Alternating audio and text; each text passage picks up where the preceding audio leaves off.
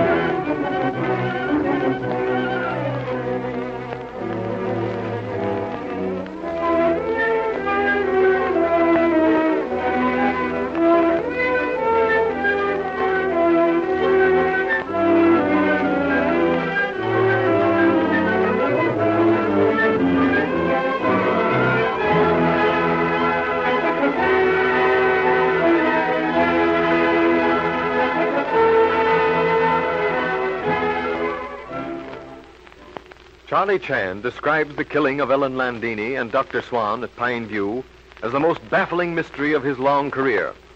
Hoping to get some information from Miss Meacher, Landini's secretary, the Honolulu detective has journeyed to Reno, and there he learns that Romano is still heir to Landini's fortune. He also learns that the gun used to kill Landini was the gun used to kill Swan, but that it was not Landini's own gun, as they had formerly supposed. Back at Pine View, John Ryder, also an ex-husband of Landini, walks into the living room where Leslie Beaton, Sheriff Holt, and Romano are discussing the case. Sheriff, it doesn't seem to have struck either Chan or you that some outsider may have come in and killed Landini. You mean a passing tramp, a burglar, someone like that, Mr. Ryder? Yes. It's happened before, you know. Suppose for a minute that happened, Mr. Ryder. How did the murderer get away? What do you mean, get away? He could get away as easily as he got in. Everybody was watching for the landing of the plane. Hardly, Mr. Ryder. You yourself admitted seeing Swan and Romano leave the study. Cecile was on the back stairs, so the murderer couldn't have left that way without being seen. But the sheriff, not one single person was near the front door. The murderer could have come in and left by that door. But to do that, Mr. Romano, the murderer would have to pass the room I was in. And I saw all the others. I would have seen the murderer, too. But it is possible, nevertheless, that your attention might have been directed elsewhere at that moment, Miss Beaton. Yes, that is true, Mr. Ryder. But still, to reach the front door, the murderer would have to pass Mr. Ward, Mr. Ireland, Mr. Beaton as they came up the main stairs. No, very much afraid that my own suggestion is not, what you say in America, such a hot one. Well, we don't seem to be of much assistance to the local gendarmes in this case. Let's take a walk down to the lakefront, Romano. Walk? Can Signor Ryder be serious? Walk on such a ground as these? Wet, cold? Is it to catch the cold that you would deliberately go out? Oh, all right. Let's go to the billiard room. I'll give you 25 and bet you $1 I'll run up to 100 before you. That is different. The game, the chance, the gamble. I will, what you call, chalk the cue with you. But walk in this weather? No, senor. It is unthinkable. This is your first real stay in the country, isn't it, Miss Beaton? Yes, it is, Sheriff. Longer than I expected to. Guess you find it kind of slow here, don't you? Well, not exactly. I'm not accustomed to being involved in murder mysteries. Oh, but I mean the quiet of the country itself. No shows, no excitement. Pretty dead after city life. But the beauty of the scenery more than makes up for the lack of shows and whatever other disadvantages you might think of. Yeah, it is pretty. I don't think I could live in the city. I imagine anybody from the city would find it pretty difficult to, well, get used to it. A lot of people I know would gladly give up the city for the country if they could make a living. I have to go back to the city, and you've no idea how I dread it. But you don't have to, you know. I have my living to make. But your brother... Huey will have to make a whole lot more in the future than he has in the past before I can rely on him. But he's heir to Landini's estate. You forget that. I don't forget it. And I wouldn't touch a penny of her money. And I don't think Huey will either. Doggone it, I'm glad to hear you say that. There's no real reason why you shouldn't, of course, but I'm glad just the same, Leslie.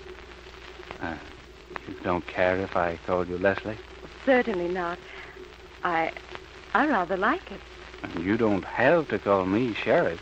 Very well, John. No, that's better. Feels more friendly-like. Folks in the country mostly call one another by their first names. Is that the only reason you want to call me Leslie? No, of course not. I like you. And I have liked you from the very first moment I saw you sitting there in that living room, scared to death. And you were so kind. It helped a lot, Sheriff. John, that first night. Sheriff, Mr. Holt. Yes, what is it? Telephone. Someone wants to talk to you. I'll be right there. Come on, Leslie. We'll see who it is and what he wants.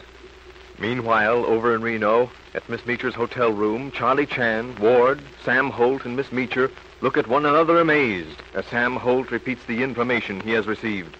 There can't be no mistake about it. The deputy at San Francisco said the bullet removed from Landini's body was fired by the same gun as was used to kill Swan, but that neither one bullet nor t'other came from Landini's gun. But that's nonsensical. Impossible. Well, as I told Mr. Chan before, I ain't got much use for science, but somehow that kind of fits in with what I expected.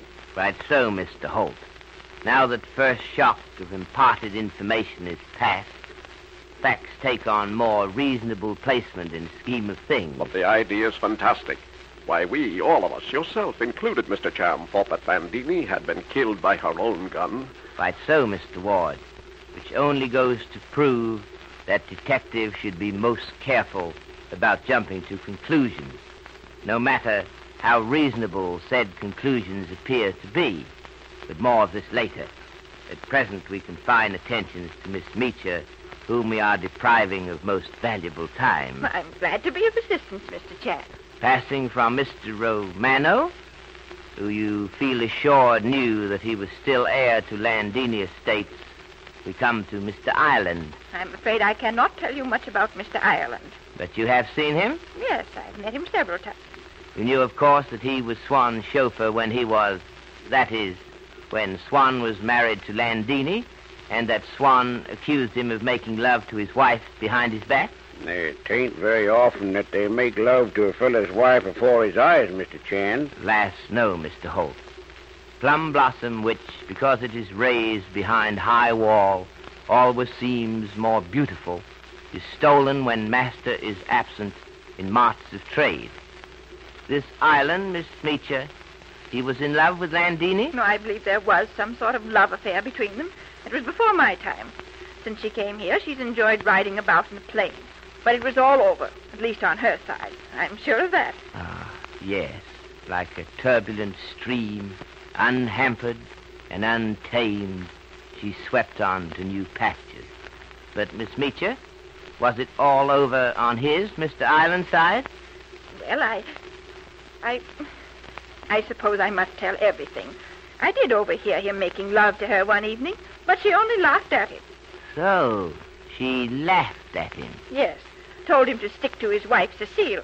She reminded him that when first she saw him, he had just returned from the war and was in uniform.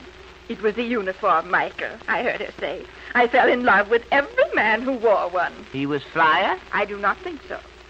No, I believe he was in an infantry regiment. So, war service? A steady hand, a clear eye, a good shot. Ah, but we will consider that phase later. Now to proceed to our next gentleman, Dr. Swan. Contemptible. So I've gathered. Madam had no dealings with him since the divorce? Oh, but she has. Since you have come to Reno, he has visited Madam? Most certainly. Ah, he lied to us about that. But then that is not surprising.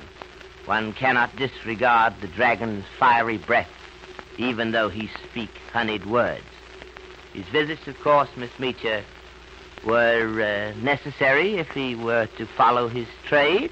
You mean his profession as a doctor? Alas, no. I mean his nefarious trade as a blackmailer. Who told you that? No matter. We know it. Do we not, Mr. Holt? Aye, Miss Meacher. We know about Dr. Swan. He'll not worry any more. Well, we might as well tell her, Mr. Chan. Yes, Mr. Holt, it would be only fair. Miss Meacher doubtless has wondered whether or not Swan would turn his attentions to her, now that Landini is beyond his avaricious advances. You see, Miss Meacher, Swan was murdered. Dr. Swan? Dead? Yes. Well, I'll be forgiven, I hope. But I'm not sorry. Now, we know that Madam paid Swan $250 a month as the price of his silence. For what, Miss Meacher? But I really don't know. So sorry to be placed in an embarrassing position of contradicting a lady, but you do know. Oh, really, Mr. Chan, if I knew. Miss Meacher, you know that Madam Landini paid Swan that money because somehow Swan had become aware of the birth of her child. She paid it because Swan threatened that if she did not, he would impart the information to Mr. Dudley Ward, the child's father. Come, my dear Miss Meacher. This is not the time for double dealing. I want the truth. And I want it too. I must know. Can't you see? I'm sorry. When you first came in, I wasn't sure. I wanted time to think. I have thought. It really doesn't matter now, I suppose. You may as well know. Yes, Madam had a son. A lovely boy. Dudley, she called him. He would have been 18 next January If what, Miss Meacher? if he had lived. He was killed in an automobile accident 3 years ago. Oh, I'm so sorry, Mr. Ward. And I never saw him. I never saw him. So, from this unexpected source comes the answer to the problem Charlie Chan had originally come to Pine View to solve. There still remains, however, the question of who killed Landini and Dr. Swan. And just how much this latest discovery will advance the solution of that mystery remains to be seen. When you have heard your sponsor's message, Inspector Chan will be with us again.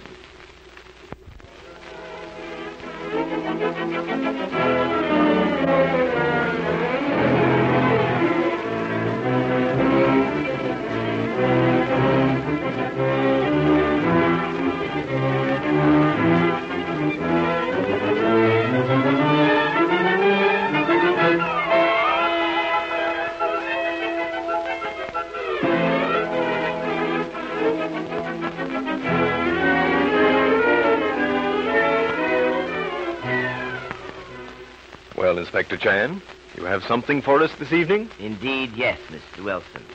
I am thinking of people who have irresistible desire for things not owned by them. Yes, Mr. Chan? Honorable Mandarin once said, if you would try man's honesty, send him first to buy vegetables in marketplace. For he who takes that which is valueless cannot be trusted with key to treasure vault.